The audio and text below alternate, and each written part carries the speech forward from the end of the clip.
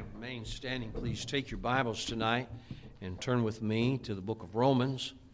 Book of Romans, chapter 13. Once again, want to thank all the folks that helped out with Bible school. There's a lot goes into Bible school. A lot of stuff goes into it, and a lot of things behind the scenes people don't ever see.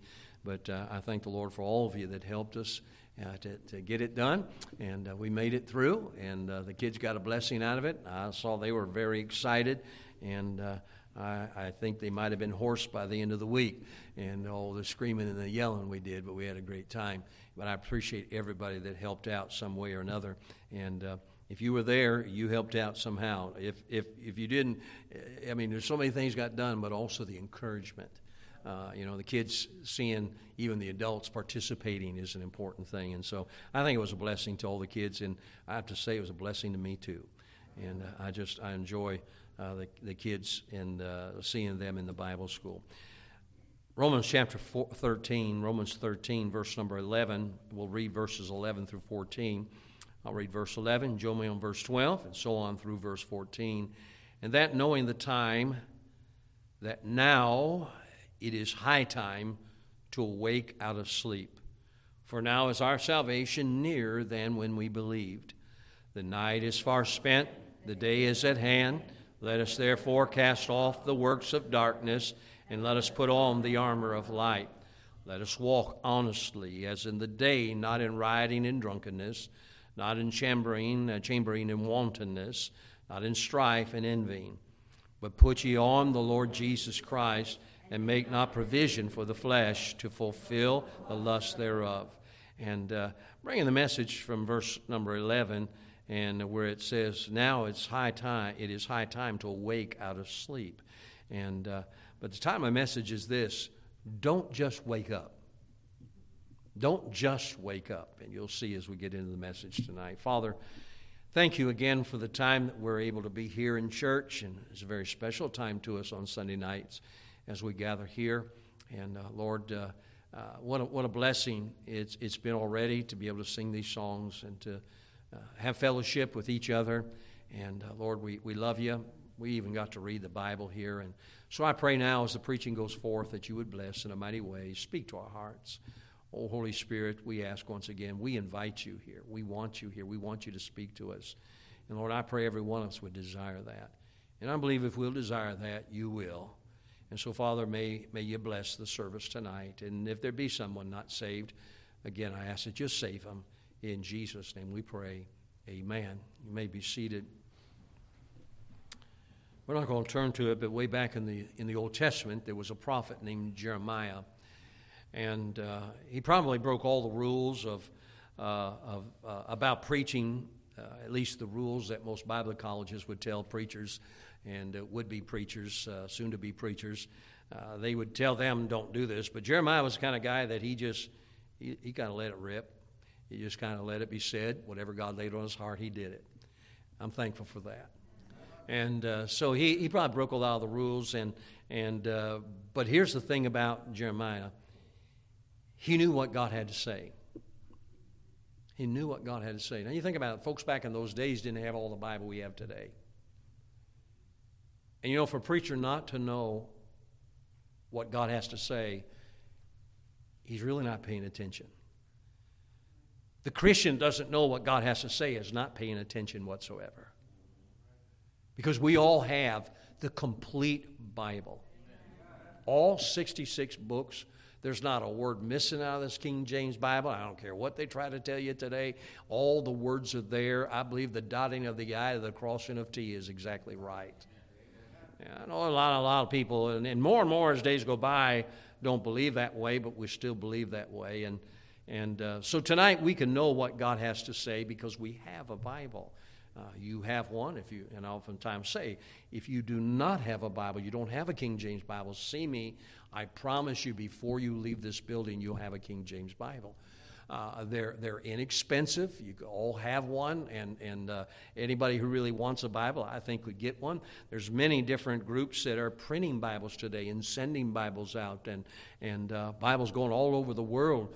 But it's sad there's a lot of people in America that don't have a Bible because, and I think one of the main reasons why they don't is because they don't want one.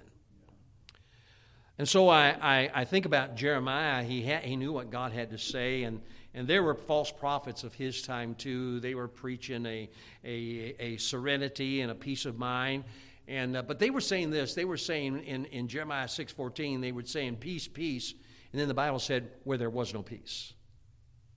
They were talking about peace, but didn't have any idea what peace is. You know, as preachers today preach about love, but have no idea what love is. They think they do. Oftentimes they talk about lust instead of love, and there is a difference. And in Jeremiah's day, he had people preaching peace, peace, and where there was no peace. And the problem was that sudden destruction was hanging over their head. I mean, they were in trouble. A lot of things are going to happen. You see, God puts up with things for a while, and then he brings the hammer down. You know, I don't know, but I'm kind of thinking God's beginning to let the hammer down on America. I mean, I'm thankful for America. I'm still patriotic. I love America. I believe this. If you don't like it, leave. You know, our kind was here first. But I tell you what, America, just because it's America, doesn't have a right to just do all the stuff that it's doing. And God judges sin. And I believe we're seeing the judgment of God. I think sometimes we're getting what we asked for. You forget God, God says, all right, do it on your own. And now we look and we think we're going to do it by voting. You don't change America by voting. It's not changing the one who's in the White House. It's changing everybody who's in the local house. And so the modernist, Jeremiah, he wasn't the one that was trying to be a tranquilizer to the people, trying to get them to think everything was all right when everything was not all right. And the modernist probably in his time would have said, you know, that Jeremiah, he's not good for the church. Why, he's not bringing them that peace. But there was no peace. Jeremiah was warning about the problems that were about to come because of their sin. And so I'm sure that many of them, they didn't want anything to do with him. And he was kind of like preachers today that'll put a salve on a cancer. That doesn't work. He's like those who dust off sin, and those I read where someone said where the church is singing right in the corner where you are when they ought to be saying, get out of the corner and get busy. Amen. I don't know about you, but back in my days when you were in the corner, you were in trouble. Right? You know, Mark Bader, you go stand in that corner right there. You know, that was there because I was bad. We don't need, I mean, that's all right. You like that song, fine. But I'll tell you this, it's time for us to get out of the corner. It's time for us to spread out. It's time for us to do something for God and not just sit there in the corner and try to brighten that little corner. We can go beyond that, I believe.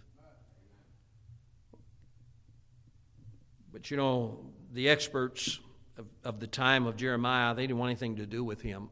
But I like this, too. He didn't have much to do with them either. He said, I don't care what you think. I don't care what you think about me, you know, and that's what we ought to be. You said, preacher, sometimes people, they talk bad about our church. You know, let them talk bad about our church. I don't think God does. And I'll tell you right now, I'm not. And you ought not either. You say, but it's not perfect. Look in the mirror. There's why it's not perfect. It's because of you, not me. I mean, it's because of all of us. We're not perfect people. And you know that here the experts, they didn't want much to do with him, but he really didn't. He was saying like this, you know, I really don't care if you're not for me. That's all right. It's kind of like this: if we take a vote of all the Martinsburg pastors tonight and find out if we ought to go soul winning, I don't think we would win the vote. Too bad. You ought not preach, man. You know, if I said, hey, listen, we need to have some standards in our churches, I'm afraid they would laugh us out and say, you're not welcome. But I'll tell you what, I've got a Bible. And I'm not going to run my life, I'm not going to run our church the way that the world says, but the way that God tells us in His Word. I'm not going to compromise that. But one day in an extreme time, Zedekiah the king, and he needed to have some counsel, and so he went to the prison to see the prophet of God. You know, it's pretty sad when they put the man of God in prison. We're seeing it happen, I believe. We're real soon, and we're seeing it in some places where men of God preach the word of God, and they have things now called hate crimes. It's amazing. You could go and kill somebody and get out the next day, but if you preach against the gay people and all that stuff, all of a sudden it's a hate crime, and they want to throw you in the clink. It's kind of the way it was in Zedekiah's day. And I believe we're getting to a place where we're going to see more and more preachers put in prison for preaching the Word of God. Now, in the New Testament, we have the Apostle Paul. Well, he was a firebrand too, wasn't he? He was a man who just taught, preached it like it should be said. And Paul was in a Roman prison. Wow, how about that? Jeremiah was, and now Paul's in a Roman prison. You know, things aren't new. It's happened. It happened then. It'll happen again.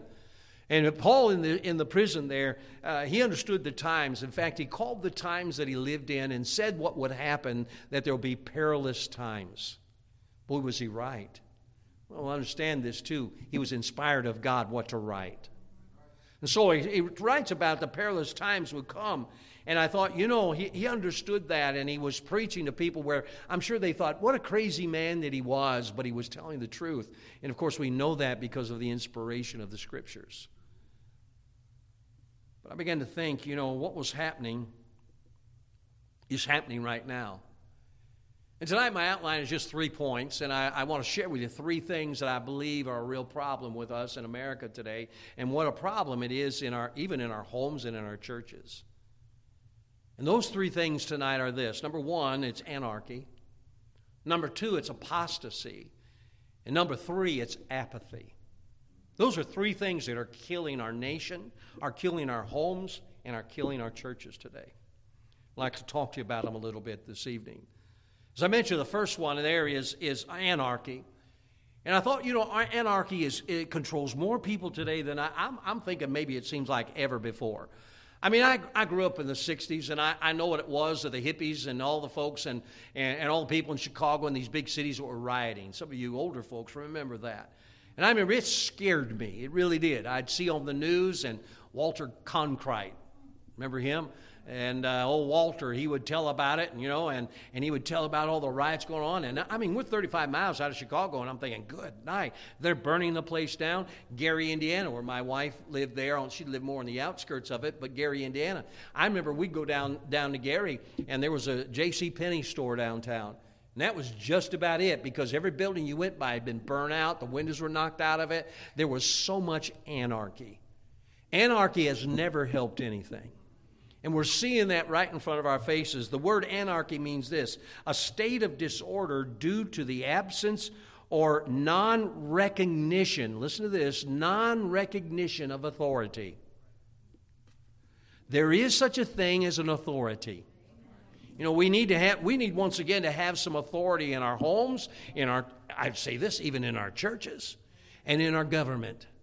And I'm not talking about ungodly authority, but I'm talking about spiritual authority that will stand up and say, this is what the Bible says, this is what happens. Wouldn't it be something if in the White House and both in the House and the Senate and in the Supreme Court would be people that would say, you know what, we're tired of rebelling against God, we're tired of not listening to it. You say, preacher, what is the authority? The Word of God is the authority for us all. The Word of God. I'm thankful for the Constitution. But seriously, real authority is in the Word of God. We look at America today and we see what good anarchy is doing. We see in America the streets that are unsafe. You know, I thank the Lord for Martinsburg, but you heard me say that I talked to the state police one day, and he says, you would be surprised what goes on in Martinsburg at night. You know, it's amazing the things that are happening in our little town here. And we could go to Altoona, a bigger town. We go to Bedford. We can go everywhere, and you'll find out. We go down to Williamsburg, you'll find out there's a lot of anarchy even there, where people are saying there is no authority. I'll do what I want to do. That's a dangerous place to be. And I think about how that our cities are not safe. America has become almost like Sodom and Gomorrah. You say, what's the big deal about that? Well, remember when those men came there, the angels came to Lot's house? Well, everything was just great, wasn't it? They came to Lot's house and they sent the welcome wagon. Remember the welcome wagon years ago? The welcome wagon came along, and what was it? It was a bunch of men. Well, I use the term loosely. They were sodomites, the homosexuals. And those men came there and they said, hey, let those men, we want those men to come out. We want to have relations with them. Let me ask you something. Is that the kind of safe city you want? The reason it was that way was because of their anarchy. They were saying nobody has authority, no authority from the Word of God. And so I think, I look at America today, and we're pretty much like Sodom and Gomorrah. I was reading an article in the news about a college, university, I think it was, or something like that, and they had a chapel. It was a so-called Christian school. They had a chapel. It looked like a cathedral. And they had all the students there lined up, and we had the center aisle, and all of a sudden down the center aisle, they had one of these those cross-dressers, what do they call them? Drag queens. They had this drag queen walking down. What a drag queen is a man dressed up like a woman, which is very disgusting. I probably ruined everybody's appetite for their Baptist snack tonight. It's sickening. And you think about it, and I'm like, I see this, and here's this stupid-looking thing walking down the aisle of that chapel. And you know what was more disgusting? The students that were applauding. I don't understand it. Oh, yes, I do. It's called anarchy. We have no authority. The college is not going to tell us what to do. We're going to celebrate that thing. They're doing the same thing with our children and having reading story hours with little kids, kindergarten, preschool there, and having drag queens come in. Folks, that is ungodly. They laugh about it. They think it's wonderful. They're pushing that. They make programs about it. They're just pushing that all over, thinking that is a wonderful thing. It is destroying our country, destroying our homes. The reason they do it, because anarchy. They're threatening the justices of the Supreme Court. That's anarchy. You see, when you try to make a truce with the devil, you don't get guaranteed righteousness. I think this evening, and maybe some folks won't agree with me on this, but I think most of all you will. I'm not sure about everybody to listen to this when it's recorded and put online, but I believe we have a criminal government today. We have a criminal government. You say, well, why would you say something like that? It is criminal to kill babies. It is criminal what they're teaching today in our schools, and they're allowing it and they're pushing it. It's criminal what they're doing to the Americans today. And yet what happens, they try calling it justice. They're saying, well, it's justice, but they're really criminal. You think about this. Somebody goes and gets pushed in front of a subway train. They get arrested, brought in, and they send them back out. You know what a lot of crooks do? They repeat. Just get it through your head. They repeat. When they learn that there is no authority that's going to keep them in jail, they go out and feel like they can do it. I was reading there that some of these people have been arrested like over 100 times. Over 100 times. Get arrested, go, be brought in, get fingerprinted, and sent right back on the street again. People are walking up and down just hauling off and slugging people in the face. I just read that one story about, I think it was 11-year-old. 11-year-old was beating an elderly person and kicking them in the face. I'm thinking, what in the world? And they're saying, you know what we're trying to do is we're trying to have reform, and what they're doing that's criminal what they're doing. It just doesn't work. It's kind of like the little story about the hunter and the bear. The bear one day was in the woods. He's walking around and looking for breakfast. About that time, all of a sudden, the hunter comes out, and he's looking for a new fur coat. And so they come walking, they meet each other in the woods, and they began to discuss and compromise on what they can do. And when the meeting was all over, the bear had his breakfast, and the man was in his fur coat. That's what happens when you try to compromise with the ungodly. You end up in the fur coat. Anarchy is not a friend to anybody. Anarchy's made our law enforcement be at their wits' end. I'm telling you what, I feel so sorry for police officers today. I feel so sorry for the children and the wives of police officers. You say, well, what about the husbands? I feel sorry for them too, but I think the women should be taking home taking care of the kids and let the men out there, amen. That's just thrown in for a little extra. You say, man, that's really, really, I know, it's really strange, but I still believe the authority. But I look and I think of all the police officers have been shot. I mean, almost every day you hear about it. I know my brother's a police officer, and I was talking to him not too long ago. It's been a while, I guess, now. And he said to me this. He said, you know, Mark, he says, it's so crazy out there. He said, every time I put my uniform on, I feel like I'm putting a bullseye on my back. It's terrible. The police are the restricted ones, and the criminals the one that can do whatever they want to. Anarchy's made a shambles, though, not only of our cities, but anarchy has made a shamble out of our homes.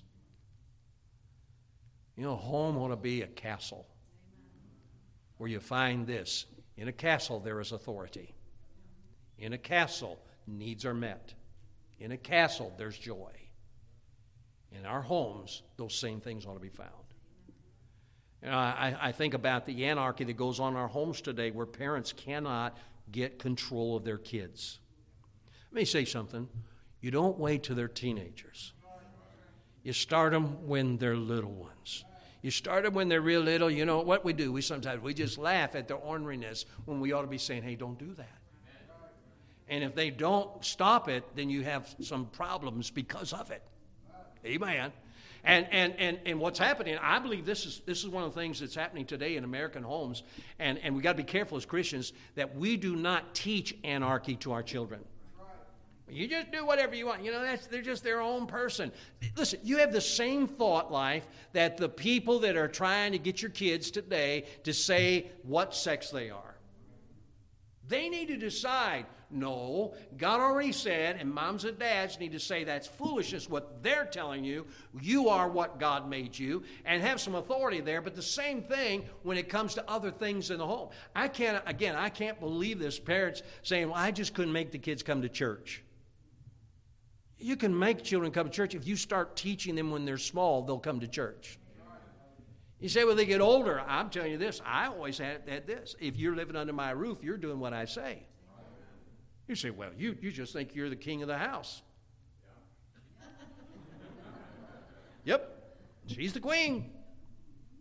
And you say, well, they got to do their own thing. No, they don't have to do that. They want to do their own thing. They pay their way. They live out there and do their own thing, but you're under my roof. You're going to do what I say. I am the authority. So, oh, man, preacher, we can't act like that anymore. We can, we just won't. Anarchy.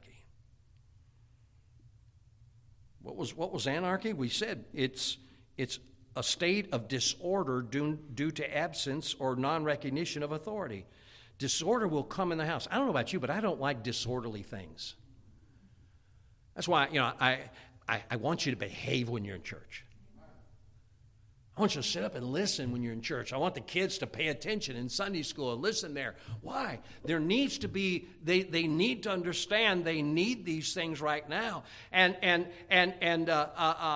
But what's happening, we see the anarchy, which is just bringing in all the rebellion there, saying, well, I'm going to do my own thing. That's why I'm always thankful for the kids in our church. You hardly know they're in here. I mean, sometimes you can smell them, but other than that, I mean, that's about all.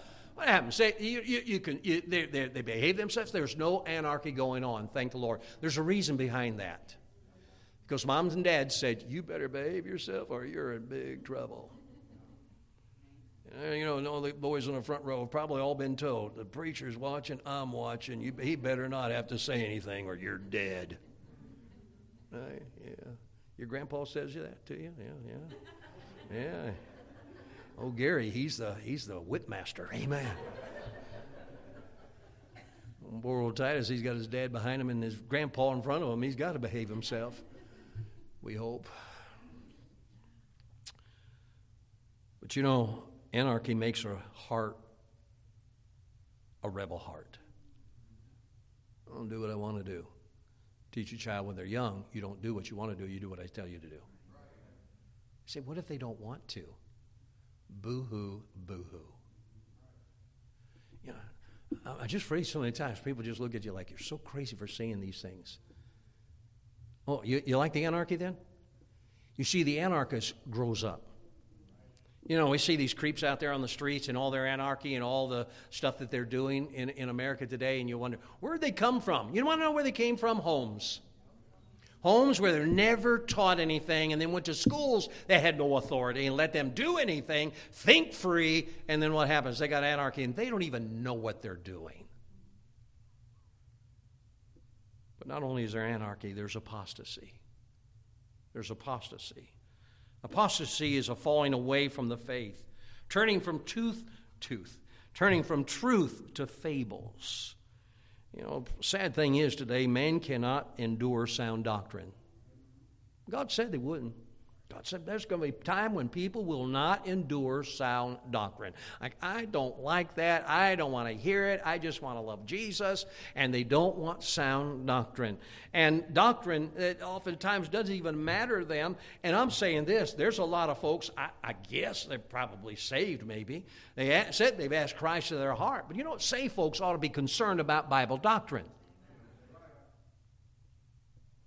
A lot of false doctrine and false preachers around today. And this new so-called Christianity speaks the language of faith. But the problem is they got all kinds of apostasy. You know, I read where someone said this. They said, probably the devil does more harm. Now listen to this carefully. The devil probably does more harm as an angel of light than he ever did as a roaring lion. You know, the Bible says about a roaring lion, 1 Peter 5:8, be sober, be vigilant, because your adversary, the devil, as a roaring lion, walketh about seeking whom he may devour. And we look at it and say, man, I saw a lion, I'm watching out for that, wouldn't you? Why, sure. And I know that he's seeking to devour, and I don't know why people are so stupid they don't think it. I mean, there's been people that have jumped the fences in zoos to go out and be with the lions. I'm thinking, how stupid is that? And Satan knows that. There's enough folks that have enough, I would hope, enough sense not to go in with the lions. But you know what the devil does? He's smart. The Bible says in 2 Corinthians 11:14, and no marvel, for Satan himself is transformed into an angel of light. A lot of churches today and a lot of Christians today are following that light than the light of Jesus Christ. Satan comes along as a light and they're saying, hey, we've got something new in our new religion now. We've got something new that's different. And what happens is a great falling away. And one of the reasons why the great falling away today is because of Bible doctrine. People don't know what it says. They don't know what the Bible tells them. But there's not only a falling away of Bible doctrine, there's also a falling away of Christian conduct. Christians ought to act like a Christian. You know? I mean, I understand. Do you know why that ugly-looking thing coming down the aisle I was telling you about? Good thing nobody got up and walked in, or walked out. But ugly thing that was walking down the aisle, the what was it again? What are they called? Drag queens. You know, I think, you know, that is, we all understand how bad that is, but we understand that that's the bad conduct. Well, if there's bad conduct, there's the right kind of conduct, too. Again, that's why I thank the Lord for folks who know how to behave in church. You are great people. Come on, you can say amen to that. I'll never say that again. You're great people. But you're great people. You know, every man that's come in here to preach in this pulpit has said that. He said, you've got a great bunch of people. You know what that is? They listen. There's not carrying on. People aren't eating Big Macs while you're preaching. I mean, it's amazing. We were in a church in California, and the people, they had sandwiches, and they had Pepsis and everything else. They were drinking. It was like, you know, drive-through church inside. You know, we need to learn how to live our lives and have some Christian conduct. There are many church members today that not even saved. People going to hell by way of church membership. You know, oftentimes out so when you find folks like that, they say, oh, I know I'm going to heaven. I belong to such and such church. Well, you can belong to all the churches in town and still die and go to hell. Jesus never saved anyone by church membership.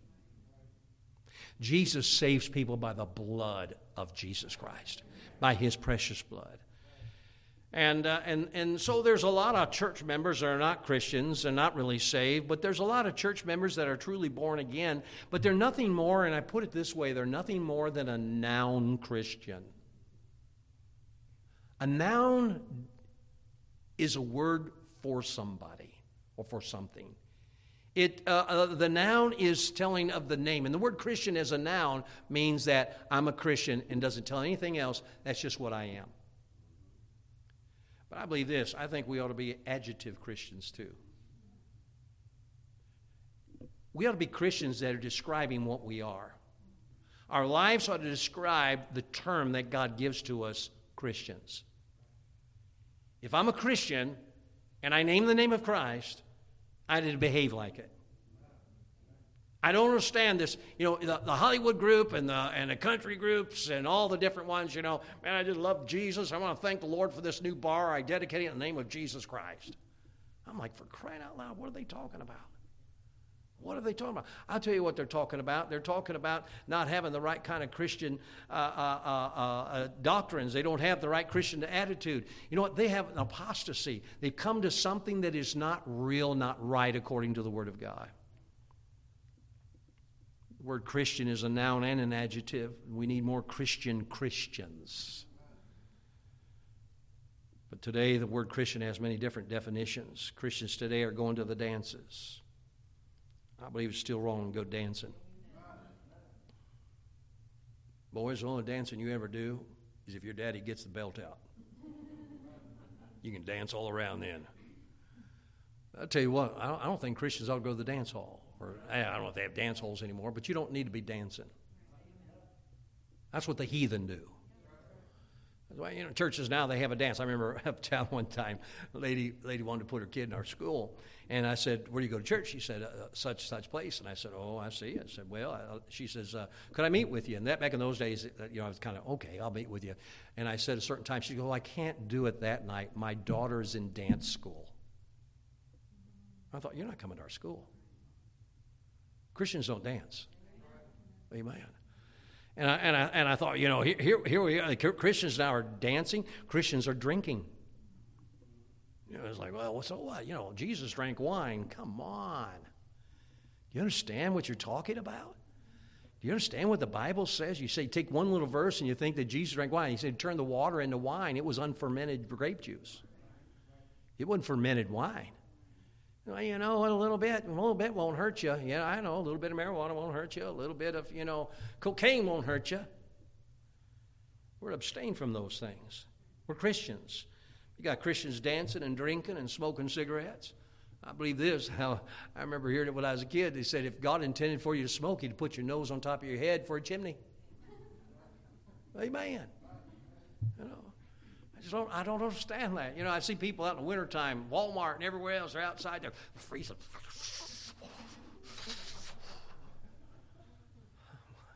A person who smokes cigarettes, what they are, they're a sucker.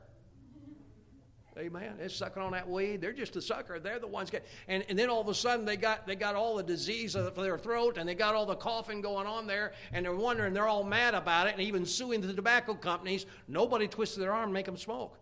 In fact, there's a lot of churches down south right now where you go out there, they have ashtrays out on the porch for all the deacons when they smoke between Sunday school and church. God have pity on this kind of Christianity. So, preacher, this is kind of strange stuff. Well, it shouldn't be, and I'm sorry if it's strange to you. I should have said it more. But sadly, people don't see anything wrong with those things that I just mentioned. So carelessly living. When we live in a world that is watching us and we see the world, how crazy it is, they ought to see at least the Christian is different. There's one thing I'll have to say about the Mennonites. They don't mind being different. They're messed up on their doctrine.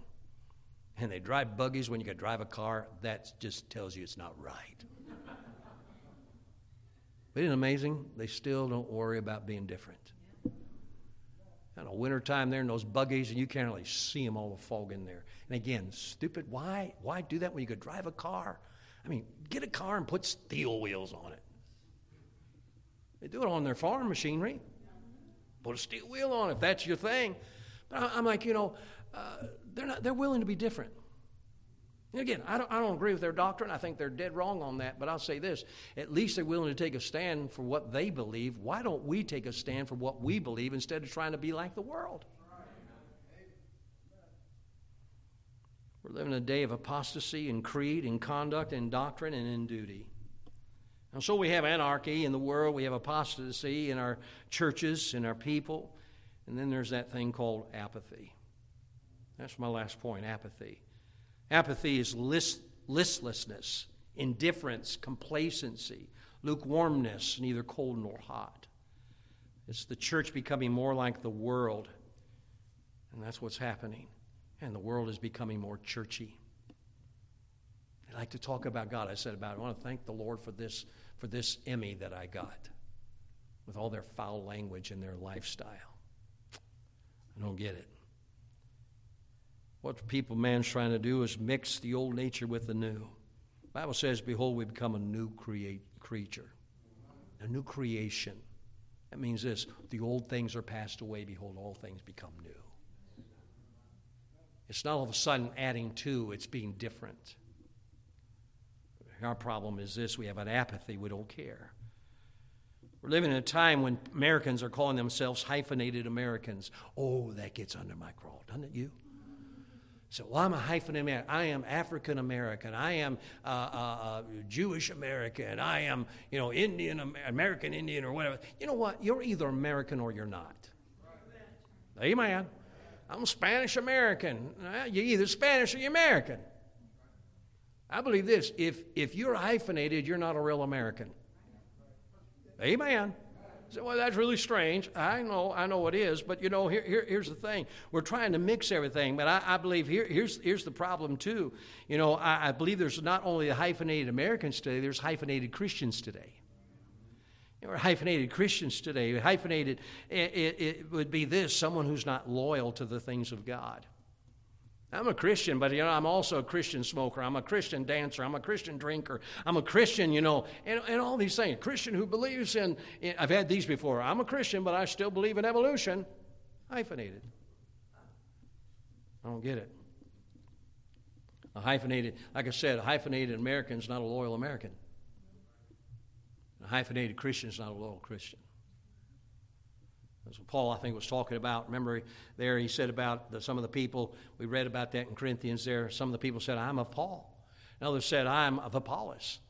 He was saying, folks, you need to get over this here. You need to understand you're to be of Jesus Christ. Just be a Christian. There's no such thing as being a 50% Christian or a 60% or a 70% Christian. You say, well, I really don't want to go all the way. God expects all the way. Hey, when you got married, God expected that. And you did too. You imagine a guy getting married says, honey, I want to marry you. You get up there and you say, will you take this woman? He says, I'll tell you what, I will give myself to her 90% of my time. I'll be faithful 90%. I'll tell you what, that's a pretty good percentage. 90 out of 100, not bad. No, we would all say something's wrong there. Well, what if the woman said, well, I'll tell you what, I'll be 50% for you and 50% for somebody else. I think best for you to do is walk out of that service. We as Christians ought to be sold out. How much? 100%. 100%. I believe God wants us to be that way. But you know what? I think we're something like what we find in the book of Ezekiel, chapter 33. Go with me there real quick. Ezekiel chapter 33. We'll go down to verse number 30. And I think we see this here as a little picture of what is happening even today. Ezekiel 33, verse 30. Also, thou son of man, the children of thy people still are talking against thee by the walls and the doors of the houses, and speaking one to another, every one to his brother, saying, come, I pray you, and hear what is the word that cometh forth from the Lord. Sounds like a good thing to do. Come and listen to what God has to say, right? I see these people saying, hey, come on down to church, man. You'll hear the word of God. And we can go to church. So, man, they talk. They tell us about the things of God. Verse 31, and they come unto thee as the people cometh, and they sit before thee as my people. They hear. Well, that's a good thing, isn't it? They hear my words, but wait a minute, but they will not do them. For with their mouth they show much love, but their heart goeth after their covetousness. Look at verse 32. And lo, thou art unto them as a very lovely song of one that hath a pleasant voice, and can play well on an instrument. For they hear thy words, but they do them not. He's saying, you know what they do? They come to church, and they come and they listen to the truth, and to them it's like a beautiful song that they heard. And you know, there's people like that. They'll go to church and say, man, I tell you, that was a good sermon. I really like that, but it really doesn't change their life. I'm not here to entertain you tonight. I'm pleading with you tonight. And that's what these people were doing. You know, they were listening to this. They heard what was said, but the Bible said they will not do them. I thought that sounds like modern day Christianity. People say, oh, I love the Word of God. They don't even read the Word of God, let alone even think to do what the Word of God says. Sounds like modern day Christianity. I go back to Romans, where we read there in the beginning, verse number 11, and that knowing that time, that now it is high time to wake out of sleep. And by the way, we're almost done with the message, so wake up now. It's high time to wake up. It's time to sit up and listen to what he's saying. It's high time to do this, to wake up. But here's the thing. We need to do more than just wake up. We need to get up. Amen. You ever wake up in the morning and just lay there? If you wake up, does that mean you got up? No. You lay there. I get up. I mean, my alarm in my brain goes off like at 5 o'clock, 4:30, 4:45, right in there every morning. I get up, and that's what I do. It goes off, you know, and I look, and I think, I'm going to get up. Well, on Friday night, went to bed after Bible school, and I woke up about 3:30. Now, it's too late. It's too early to get up yet. And I'm laying there and thinking, maybe I'll just sleep a little bit longer and then I'll get up. And I laid there, and all of a sudden, it's bright in the bedroom. I look at the clock. Oh, I feel like I'm confessing my sins. It was 7 o'clock. I mean, I woke up, I thought it's lunchtime. It was 7 o'clock. And I'm like, I mean, this is 2 hours normally later than I normally get up. Bible school wore me out. But you know why I went back to sleep? Because I didn't get up. I find out this morning, 5 o'clock, it was 4:45. Got up, went in my office at the house there, going over my notes. 4:45. Here's the thing. I got up, was fine. I did not fall back asleep. I didn't go back to sleep because I got up. So there's something more to it than just waking up. Many times we wake up and then we go back to sleep. Right? And you know, we oftentimes say, you know, it's high time to wake up. Yes, it's time for us to wake up. I'm saying this. Don't only wake up, but get up. And do something for God. You know, sometimes we think, well, we're having revival in the church, and what oftentimes it is just us rolling over in bed. We woke up and roll over. You ever do that? I wake up and I go, oh, man, it's kind of hurting on this shoulder here, and so I roll over on the other side. That's not getting up. It's just rolling over, but there's motion. You know what? We better be careful. We're just going through the motions. We need to get up. As a preacher, I moved. I was laying on my right side. Now I'm on my left side. I was on my stomach, and now on my back. You better stop that. You'll snore more. You say, how do you know? None of your business. But the thing is, what happens? We have this idea because we move, there is action there. We're doing what's, no, we're to wake up. The reason we wake up is to get up. You know, a lot of people today, they wake up, and then what happens? They just go back to sleep for hours and hours, wake up and go back to sleep for hours and hours, and then they're tired because they've slept too much. You know, we just need to, now most of you probably have never had that happen to you before. But the thing is, I believe what God's saying here, he says we need to wake up and then get up. Because, you know, when we get up is then when we start put an end to the anarchy and the apostasy. Because when we get up, we're getting rid of the apathy. When I wake up and I don't do anything, I've got apathy. I don't care. I'm awake. I hope my boss understands I'm awake right now. That's not going to do it. Your boss expects you to get up, doesn't he? our Heavenly Father wants us to get up to. I'm not saying you got to get up early in the morning like that. You have different sleeping hours. That's all right. But I'm saying this. You know what? God wants us spiritually to get up. Not just wake up, but get up. Because a lot of times we say, I know what I should do. That's you woke up. But then to do it. You know, I've had this before where I get up and I wake up and I'm like, oh, I'm still tired. Maybe I'll just lay here for a little bit. I'm just going to rest a little bit. And this is what used to happen. I'd lay there and all of a sudden I'd fall back asleep. And that's what's happening to us Christians today. We say, preacher, I'm awake, and before you know it, you're off to sleep again when you ought to be getting up. What will put away the apostasy? What will put away the anarchy is when we put away our apathy.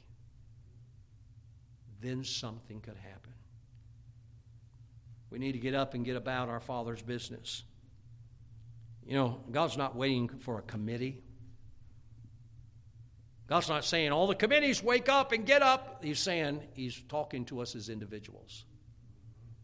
So the message tonight is not just for Heritage Baptist Church, it's for every one of us in Heritage Baptist Church and everybody else that might be listening. God's looking for someone to open the door, somebody to have an ear for God. And that somebody, why? It's you and I. It's you and I. Let's not only wake up, let's get up. Do something for God. Father, thank you again for the time this evening. Thank you for these dear people tonight that have come out to church on a Sunday night. We've been here preaching this for quite a while now, and Lord, I pray, help it sink in to us and help us to deal with it and help us to apply it in our life. Lord, help us tonight, not only wake up, but help us get up and do something for you. With our heads bowed, our eyes closed here this evening, if you're not sure you're saved in a minute, the invitation will take place. You need to come and need to get saved. We'll have someone show you in the Bible how you can know for sure you're going to heaven. Christians tonight, question number one, are you awake? Are you spiritually sleeping? Wake up. But then when you wake up, get up, or you'll waste your life away. Awake, but never got up. If we're going to do something for the Lord, you know when we need to do it? Now. Now. Maybe tonight you ought to say, Lord, I promise you I'm going to wake up, but I'm going to do more than that. I'm getting up. I'll do something for you. It may be that soul that needs to be saved. It may be something else in the church that you could do, something in your life that you could be a blessing to someone else. Wake up and get up. Now, Father, bless the invitation. We turn it over to you. Lord, help us to make the right decisions tonight. In Jesus' name we pray. Amen.